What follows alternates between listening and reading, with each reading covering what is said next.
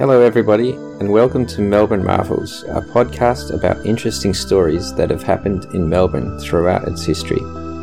Today's episode is the final instalment of a 4-part series on the escaped convict William Buckley, who lived with the Wathaurong Aboriginal people for 32 years between 1803 and 1835. If you haven't heard the previous installments, I recommend that you stop listening now and go back and listen to the previous 3 episodes first. Before I start the episode, a couple of housekeeping items. I'm absolutely delighted to announce that I want to thank 2 new Patreon members for their pledges. So to Jan Guilfoyle and Scott R.C., thank you so much for your support, and I apologise for not noticing either pledge until a month after they were made. I vow to check my Melbourne Marvels email account on a regular basis from now on. Previously, I'd only received a pledge from my mam, but now it's official. The podcast has transcended my mam with these 2 real pledges, so I'm absolutely rapt about that. So now, without further ado, the 4th and final part of the series on William Buckley. When we last left Buckley, he was living alone at a place called Mangahons. He had set up a hut here by himself in order to avoid the incessant internecine violence between the different Aboriginal mobs. After a few months here, Buckley left and made a sturdier hut at the Curragh River because the area was amply supplied with edible roots. While the area also contained plenty of kangaroo, he was unable to catch any because he had no dog with which to hunt them. Soon a new winter set in, and Buckley, exposed to the elements, suffered badly from the cold and wet climate. One day he noticed a large school of bream swim up the river from the sea. He followed along and noticed when they turned around. Buckley decided to run down the river and construct a trap made from branches and faggots to catch them before they arrived. To his delight, the plan worked and he caught a large number of the bream. He had enough fish to last him for a few days, so he dried them in the sun on top of his hut roof. One day a group of Aboriginal people arrived, 2 men, 2 women and some children. They were old friends of Buckley's from his former mob, and though he had sworn to live alone only months previously, he was delighted to see his former kin. They arrived just after he had caught the fish, and Buckley happily shared it with them, while they were keen for him to share in their kangaroo meat. They set up their huts near Buckley's, and he was delighted to have their company. As the days passed, it was seen that Buckley's fishing traps were highly successful, and so it was decided that the rest of the mob, who were in another location, should be fetched in order to share in the abundance of food. Despite having formerly sworn off living in a group, it seemed Buckley had relented to the good company of his kin, and was in fact relieved to be living in a group setting once again. During this time, Buckley told the mob about the murder of his brother-in-law and other family members, and on hearing this, the group vowed vengeance. Eventually the supply of fish in the river diminished, and the mob decided to move on to another location, where many kangaroo, and also the wombat, known in the Wathaurong language as Norngor, could be found. At this point in the book, Buckley gives a fascinating insight into how the wombat were hunted, which he relates thus, quote, "The wombats are killed in the following way. A small child is sent crawling backwards into the wombat's burrows 20 feet long and from 10 to 20 deep. When the child touches the animal, he or she bangs on the ground overhead and calls as loud as they can. The tribe are listening from above with their ears to the ground, and then dig all the way down before they kill them. It involves a lot of work though, so the natives are not very fond of this, and there is usually only one animal in the burrow, unless it has young." End quote. Buckley's mob stayed in these hunting grounds for a long time, and were eventually joined by 2 other groups of people who he says were called the Putnaroo and the Wawaroo, with the Wawaroo having travelled a long distance to reach the area from the other side of the bay. It should be noted here that I cannot find any reference to these names in the modern day. The groups on the other side of the bay would today either be called the Boonwurrung or the Wurundjeri. It is possible that Morgan simply mistranscribed these Kulin Nation tribes, or that Buckley's pronunciation left something to be desired when he told Morgan of them. It is possible that Putnaroo refers to Boonwurrung, who lived south of the Yarra River and in the area now called the Mornington Peninsula. It is also possible that Wawaroo were the Wurundjeri, who are also known as the Woiwurrung and lived north of the Yarra River. Either way, with the presence of these 2 new groups in the area, it wasn't long before the internecine violence started up again. One day, a man from the Putnaroo killed a 20-year-old man from Buckley's mob because a woman he desired had been promised to the victim in marriage. As Buckley's mob were outnumbered by the Putnaroo, they did not at first seek vengeance. Instead, Buckley was asked to travel to another area in order to inform the father of the slain man about the tragic news. When the father heard about his son's murder, he gathered up a large group of men, and they all ochred up with clay to form a raiding party. When they arrived back at the area in question, the Putnaroo, who were now outnumbered themselves, fled in fear. What happened next, though, is incredibly interesting, and so I'll relate it in the way it was written in Morgan's book. Quote, "We now took up our quarters at a place they called Nullamungabid, situated in the centre of a very extensive plain, with wells of good water handy. When we had settled ourselves down there, some of the men went to the spot where we had left the young man's remains hanging in the tree, and brought away the lower part of the body, leaving the upper quarters and head where they found it suspended. The usual uproar commenced amongst the women on the arrival of the part of the corpse, lamentation succeeding lamentation, burning with fire sticks and all the rest of it, until at length the mangled remains were roasted between heated stones, shared out and greedily devoured by these savages. Again I was pressed to join in this horrid repast, but I hope I need not say that I refused with indignation and disgust. Strange as all these cannibal ceremonies may appear, it is proper to explain that many are performed out of what they consider respect for the deceased, the cat bones of whose knees in this instance, after being carefully cleaned, were tied up in a sort of net of hair and twisted bark. Under such circumstances these relics are carried by the mothers, tied around their necks by day and placed under their heads by night, as affectionate remembrance of the dead." End quote. I think it is at this point it is worth remembering the influence Morgan had on the description of some of the events in this book. Buckley was illiterate, and Morgan was writing the book as a means of gaining income for the two of them. Some have speculated that the so-called disgust expressed by Buckley here was more about Morgan's attempt to try to present Buckley as a civilized man during the Victorian era, when civilization was the highest aspiration any man could hope to strive for. Buckley always treated his Aboriginal kin with the utmost respect, and left Port Phillip in disgust years later when he saw how they were being treated in the colony. I think it is more likely that Buckley left the mob on this occasion because he didn't like the incessant violence than because of some notion of disgust at the cannibalism that occurred. Nonetheless, this is what Morgan will have us believe Buckley did next, returning to his abode on the Caraff River, trapping fish as he had done previously. Once again, however, he was joined some months later by some friendly former kin, who encamped nearby.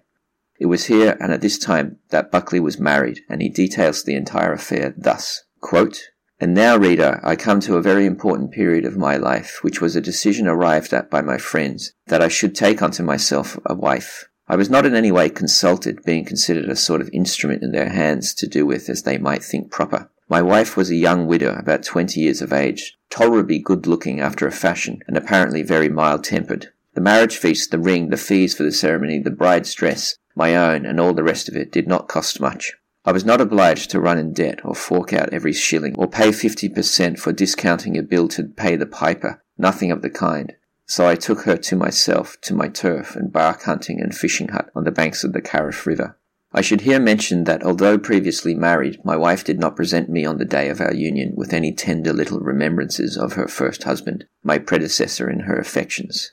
Affections? We shall see more about that presently. But perhaps I may as well say at once that my dearly beloved played me most abominably false, for at the end of our honeymoon, perhaps it might have been a few months after that moon had gone down, one evening when we were alone in our hut enjoying our domestic felicity, several men came in and took her away from me by force, she, however, going very willingly. The next day, as I had no Supreme Court to go to for damages, I went over to the tribe the intruders belonged to and told them how I had been treated. I confess I did not make a very great fuss about my loss, if it was one, but endeavoured to whistle it down the wind gaily. Several of the friendly natives were anxious I should take the usual revenge upon her and the man she had left me to live with, but I refused, and in the end she was speared by another man with whom she had been coquetting and to whom she had also played falsely. Mixed up by relationship as all these parties were, after a great number of altercations about her having run away from me and the circumstances of her death, there was another fight in which many heads were broken. I, however, took no part in these, excepting assuming the defensive and threatening them with punishment if they interfered with me, being now, and having been for a long time past, quite as expert as any of them with the spear and boomerang. After a great deal of talk and noise, all became reconciled, and there was another corrobboree on a large scale." End quote. Morgan really employs flowery language in this description, doesn't he? At this stage, Buckley says how he had adopted 2 children, a little blind boy and a girl, orphans supposedly of his late brother-in-law. I've seen it suggested that these were possibly his own children, but Morgan may have changed this in his book in order to avoid the scandal that would have inevitably created in the Victorian era. But for now I think I'll take the book at face value and refer to them as his adopted children. It seems the two were very attached to Buckley and went everywhere with him, including when he hunted. They were extremely traumatized from having witnessed their biological father's murder, and Buckley endeavored to keep them away from strange men from other mobs in order to protect them, especially since the blind boy had no way of protecting himself should they be attacked. They eventually settled back at his old hut at the Carriff River, which had been left just as it was months before. Not long after this, a 20-year-old man from another group started staying with Buckley and his adopted children at the location of his hut on the Carriff River. However, after a few days, the young man became ill and died, despite Buckley's best efforts to care for him. Buckley and the children left soon afterwards and soon came into contact with the man's mob. He tried to explain to the strangers what had happened to the man, but they didn't believe him. When they learnt that the young blind boy had been with the man when he came down with the illness, it was clear that they suspected his involvement in the death of their kinsman. The mob forced the young boy away from Buckley and to his great sadness killed him. Despite this, Buckley managed to escape with the young girl. Buckley was deeply saddened by the loss of the blind boy, who he had loved very much. He now endeavoured to do all he could to protect the girl from coming to the same fate. As they travelled, they came into contact with a mob, one of whom had been previously promised in marriage to the young girl. Buckley explained to them about the untimely demise of his beloved blind boy, and they immediately vowed vengeance. Some of the men set off to attack the other mob, and returned later having killed 2 or 3 of the mob's children. Buckley stayed with his new mob for a short time before once again returning to his quarters at the Carriff River, this time with the young girl, the boy to whom she had been promised in marriage, and 2 or 3 other families from the mob. After some months there, Buckley decided to leave the girl with the man to whom she had been promised in marriage, and another wife the man had with him, despite the man's insistence that the girl remain with Buckley for longer. Buckley then left alone, hoping to avoid the internecine violence that once again was so common amongst the different groups of Aboriginal mobs. It seems that Buckley suffered very greatly during this time at the trauma of having lost the blind boy, which he relates thus, quote, "Although I had parted with the girl from prudential motives, I lamented very bitterly the savage death of her brother, my poor blind boy, for whom I had acquired a great affection, and who, on his part, had so many hundreds of times clung to me for shelter and protection." End quote. One day he was joined by a woman who had run away from her mob, who were warring with another mob.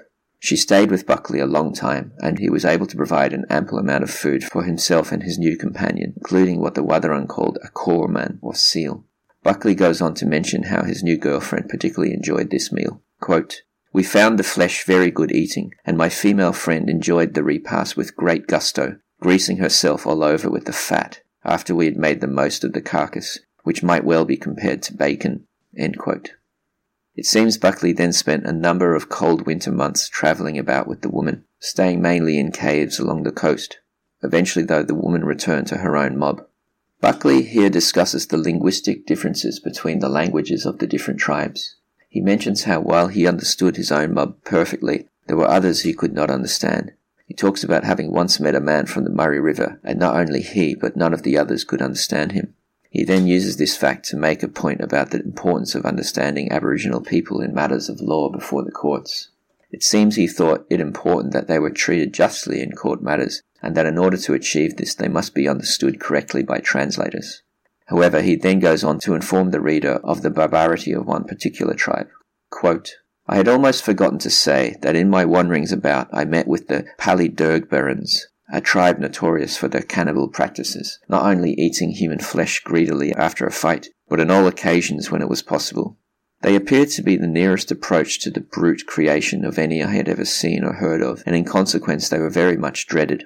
Their colour was light copper, their bodies having tremendously large and protruding bellies. Huts or artificial places for shelter were unknown to them, it being their custom to lay about in the scrub anyhow and anywhere. The women appeared to be most unnaturally ferocious, children being their most valued sacrifice. Their brutality at length became so harassing, and their assaults so frequent, that it was resolved to set fire to the bush where they had sheltered themselves, and so annihilate them, one and all, by suffocation. This in part succeeded, for I saw no more of them in my time. The belief is that the last of the race was turned into a stone or rock at a place where a figure was found resembling a man, and exceedingly well executed, probably the figurehead of some unfortunate ship." End quote. One day Buckley was minding his own business when 3 Aboriginal men approached him, one with a flag draped over his shoulders. When he questioned the man as to where he had procured the flag, the man told him a story of a ship that was anchored in Port Phillip Bay near Indented Heads. The men had watched it, and when a rowing boat left the ship to explore the land, the Aboriginal men had swum towards and climbed upon the ship. Morgan, with his cultural superiority, makes this incident sound like a crime, declaring that the Aboriginal men, quote, purloined the flag along with several other items while the white men were gone, and calls it a, quote, marauding excursion. Apparently when the crew returned, they fired their muskets in the direction of the Aboriginal men, but were too far away to injure them. They then moved the ship further into the bay. It is then claimed that the Aboriginal men instructed Buckley to try to entice the men onto shore so that they and their plunder could be captured, but he warned them against this action for their own safety. Soon afterwards, Buckley himself saw the vessel in the bay, still at anchor, and became extremely excited at the prospect of contact with his people after 32 years living in the wild. Buckley approached the area near where the men were camped, but discovered that he had no way to communicate with them because he had forgotten all his English from having not used it for so long. Apparently Buckley spent several hours trying to signal to the men, but could not speak, so was unable to communicate who he was, and looking as he did from a distance with a long beard and hair, and naked apart from possum furs, the men simply dismissed him as a native. In his frustration, Buckley looked around the area where the men had been to see if they had left anything useful. He found a mound of earth, and, on uncovering the top layers, accidentally uncovered the grave of a deceased white man wrapped in a blanket. He thought about taking the blanket because it was extremely cold, but decided not to out of respect for the dead man. The vessel continued to anchor in the area for some time afterward, but Buckley could never communicate with them successfully. The Aboriginal people there told him that previously another vessel had anchored in the same area and landed and taken 2 men ashore, bound them up and shot them, leaving their bodies there. A few months later, Buckley found a large boat stranded on the beach. Someone had used blankets as a sail on this boat, and there were oars. He fancied some men had used the boat, having been cast away, perhaps whalers. Buckley dried the blankets on the boat and then saw a fire in the distance. He went to the fire and found natives cooking and eating fish. They were overjoyed to see the blankets, so Buckley divided them up as best he could to avoid bickering over the prized possessions. Buckley was then told by this Aboriginal group that 2 white men had emerged from the area 2 days previously, suffering terribly from exposure, and the white men often pointed back towards the direction of the boat, as if trying to explain that some terrible accident had happened. After being fed on fish for a couple of days, the men soon recovered. The Aborigines tried to make the men aware that a white man, meaning Buckley, lived among them, but the men could not understand them and went away soon afterwards towards the Yawang Plains. Some months later, Buckley heard that the same men were murdered by the Waiwayu while crossing the Yarra River. Buckley grieved very much at this because if he had arrived earlier, he thinks he could have saved them. Several months later, Buckley found a large barrel, or hogshead, washed up on the beach. It contained an alcoholic beverage, but Buckley couldn't tell what it was because it had been so long since he had had any drink except water, and tasted and smelt horrible to him. Buckley decided to cut off the iron handles and divide them amongst the Aborigines. This act gave him even more influence with the mob as a result. He spilt the contents of the barrel first to prevent disputes among the tribes. Soon afterwards, several families returned to their previous camping places and proceeded to a lake called Jeringot, one of a group in that area that feeds the Barwon River. There were a number of sightings here of the mythical monster known as the Bunyip, and the Aboriginal people had a great fear of them, believing them to be some kind of omen of death and disease. Buckley said he tried to spear a bunyip several times when alone, and was lucky the mob didn't see it because they had a great fear of said animal and were superstitious about it, so that they might have killed him as punishment. He cites a story the natives told him of an Aboriginal woman being killed by one. One day 2 men approached Buckley with spears held up high with coloured handkerchiefs attached to them. They were trying to attract Buckley's attention, and it was clear they had been in contact with white people. The men explained they had met with 3 white and 6 black men that they had never seen before. Buckley asked if they had a boat, and the men explained they had arrived in a kooyong, or ship, that had since left, leaving the men. The latter had erected 2 white houses, and had plenty of provisions, including blankets, tomahawks, and other things.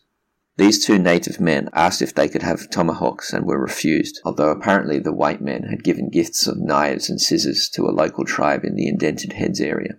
The 2 native men said that they were leaving to find another tribe so they could return to murder the white men more easily so they could get the possession. Buckley worried as to how he could inform the strangers of their perilous situation without appearing to be betraying the natives. He was also aware of having forgotten how to speak English and the difficulty this would present in solving the problem. The two men left to find their friends, and Buckley decided to journey to the whereabouts of the strangers. At the location, Buckley found a camp with a British flag flying from a pole. Overwhelmed with feelings of anxiety, Buckley worried about what sentence might be imposed on him if he were returned to civilization. Suddenly a white man got up with a bucket and walked towards a nearby well, and Buckley followed him. The following is what transpired thereafter. Quote, "From the well I had a good view of all about me, and observed that the natives had pitched their tents near those of the white men, the former being seated round their fires, evidently in great excitement. Presently some of the natives saw me, and turning round pointed me out to one of the white people, and seeing they had done so, I walked away from the well, up to their place, and seated myself there, having my spears and other war and hunting implements between my legs. The white men could not make me out, my half-caste colour and extraordinary height and figure, dressed or rather undressed as I was, completely confounding them as to my real character. At length one of them came up and asked me some questions, which I could not understand, but when he offered me bread, calling it by its name, a cloud appeared to pass from over my brain, and I soon repeated that and other English words after him. Somehow or other I soon made myself understood to them as not being a native born, and so the white men took me to their tents and clothed me, giving me biscuit, tea and meat, and they were indeed all very kind in every way. My sensations that night I cannot describe, and before I closed my eyes, I offered up to God fervent prayers of thankfulness for my deliverance, for although I saw great danger to the newcomers, in consequence of their weakness in numbers, compared with the strength which could be brought against them, yet I thought it certain they had resources in reserve, which might be made available, even if the first party was doomed to be sacrificed." End quote. While Buckley was still not able to communicate effectively, he showed the men a tattoo of his initials, WB, which he had decades before had written on his arm. The men took pity on him, fancying him for a shipwrecked castaway, and treated him with great care. Slowly he started to understand more and more of what they were saying, and he was able to understand that the men had designs on staying in the area and settling the country. He goes on, quote, "They had seen several of the native chiefs, with whom, as they said, they had exchanged all sorts of things for land, but that I knew could not have been, because, unlike other savage communities or people, they have no chiefs claiming or possessing any superior right over the soil, theirs only being as the heads of families. I also knew that if any transactions had taken place, it must have been because the natives knew nothing of the value of the country, except as hunting grounds, supplying them with the means of present existence. I therefore looked upon the land dealing spoken of as another hoax of the white man, to possess the inheritance of the uncivilized natives of the forest, whose tread on the vast Australian continent will very soon be no more heard, and whose crimes and sorrows are fast fading away amongst other recollections of the past." End quote. The men informed Buckley that the ship which had landed them in the area would be returning from Launceston in the coming days, carrying many people and supplies. Soon afterwards the large group of men arrived and camped in the area, as Buckley had feared, and he now tried to think of a way to prevent a massacre. Indeed, the Aboriginal men informed Buckley that they would soon attack them, and that if he did not participate he would also be killed. To this threat, Buckley cleverly pretended to be on the side of the Aborigines, but he urged them to postpone their attack for a few days until the ship arrived with more supplies to plunder. However, when the ship had not come for a couple of days, the Aboriginal men grew impatient and informed Buckley they wished to attack imminently. At this, Buckley informed the white men to be on guard for an attack, which he had not done previously, and armed himself with a gun which he used to threaten the Aboriginal men if any of them killed one of his white peers. He pacified them with the promise of presents from the ship when it did arrive. The Aboriginal men accepted this and busied themselves with hunting and fishing while they waited for the ship. The next day Buckley spotted the vessel on the bay, and he informed both the white men and the Aboriginal men, who were extremely excited at the prospect of provisions. The ship anchored, and on it was John Batman, the founder of Melbourne himself, and he was accompanied by John Wedge, the surveyor and explorer. A little background of these two men. John Batman had set up the Port Phillip Association, a group of Launceston businessmen and prospectors who had already set up camp near the mouth of the Yarra River in order to form a settlement. Batman had controversially acquired land from the local Aboriginal people, who, as Buckley had suspected, were tricked into the agreement. Batman had since returned to Launceston to fetch his wife and more supplies. He had had some of his men set up a camp at Indented Heads as a stopover point. Not only was Batman's new settlement controversial for duping the local Aborigines, He had failed to gain permission for the settlement from the Governor of New South Wales, and the Port Phillip settlement was, according to the British Crown at least, part of the colony of New South Wales at the time. John Wedge was to aid Batman in surveying the land, which he claimed to have purchased from the Aborigines. The two men came ashore from the main vessel in a small rowing boat, and when they landed they were shocked to see Buckley, the giant wild white man as he was. Batman asked him many questions, and Buckley informed him that he had arrived on a ship, as he thought, about 20 years previously. Remember, it was actually 32 years since Buckley had absconded from the settlement at Sullivan's Cove. Buckley then tried to impress on Batman the importance of providing the Aboriginal men with gifts, since they had been waiting for them so patiently for the past few days. Batman was happy to concur, and had bags of bread and biscuits passed out among them. That night the Aboriginal men had a corroboree, which delighted the visitors. At this time Buckley expressed to Mr. Wedge his worries about his possible punishment at having escaped the convict settlement so many decades previously. Wedge promised to represent Buckley in a favourable light, with a view to gaining a pardon from Lieutenant Governor Sir George Arthur, who was then based at Hobart. The ship left the following day to bring the message to Hobart, leaving Batman, his wife, Wedge and some others to continue the preparations for the settlement on the Yarra River. Soon afterwards, Wedge approached Buckley with a request to accompany him on an exploration inland. Wedge was fully aware of Buckley's usefulness, being fluent in the local languages, and Buckley was happy to comply. They travelled around a wide area in Wathaurong country, both inland and to the coast as far as Buckley's old fishing grounds on the Cariff River. On this expedition, Buckley proved very useful as a translator. Not long after they returned from their expedition, with the message that Arthur had agreed to pardon Buckley and he would be allowed to move to Van Diemen's Land. Buckley was absolutely delighted at this news. For decades he had roamed the wilderness, lost from his own culture, and with the cloud hanging over his head of being a convict. Now he was officially a free man, and he spoke thus, quote, "I can now once more raise my thoughts, my unshackled mind and hands, to heaven as a free man. I can now offer up my prayers of praise and thankfulness to God for my extraordinary deliverance, and for his wonderful preservation of me during so long a period. My heart beats high with joy, almost to its bursting." So what happened to Buckley afterwards? It appears he joined the settlement at the Yarra River in the employ of at first the Port Phillip Association and later the local government. He is credited with helping to prevent a massacre here. The story goes that Derrimut, a friendly Boonwurrung man, as part of his duty of hospitality, informed some of the settlers of the intentions of some of the upcountry tribes to massacre all the whites who had started to build huts on the new site at Melbourne. Buckley is credited with translating the message so that they fully understood Derrimut's pleas and armed themselves with weapons to deter the attackers who afterwards left. Employed by the government of the new settlement, Buckley became quickly disenchanted with his role when it became clear that many of those in power would not listen to his recommendations, and he was particularly unhappy with the treatment of the Aboriginal people. He was usually asked to translate in matters of dispute between the Aborigines and the settlers. He relates a case where a great injustice was almost carried out against a young Aboriginal man as an example of the kind of prejudice he constantly had to deal with in representation of the original owners of the land. 2 gentlemen went missing when travelling on the road between Geelong and Melbourne. Later at Melbourne, a man who had alighted a vessel from Hobart accused a young Aborigine of being their murderer based on the apparent evidence that he was wearing one of the men's coats. The young Aboriginal man was mortified and expressed his innocence in the matter, but the police locked him up nonetheless, and a trial was begun in order to determine his guilt in the matter. The accuser was adamant in court that the coat belonged to his former colleague who was missing, and that this proved the guilt of the Aboriginal man in question. Buckley, translating for the accused, was 100% sure of the latter's innocence, but it was only when another man came forward after overhearing Buckley talking frustratedly about the case to a friend to say that he had given the coat to the young Aboriginal man for some work he had done for him, that the charges were dropped. Thus, Buckley left Melbourne frustrated and sailed for Hobart in December 1837. Here he found work first at the immigrants' home and later the female nursery.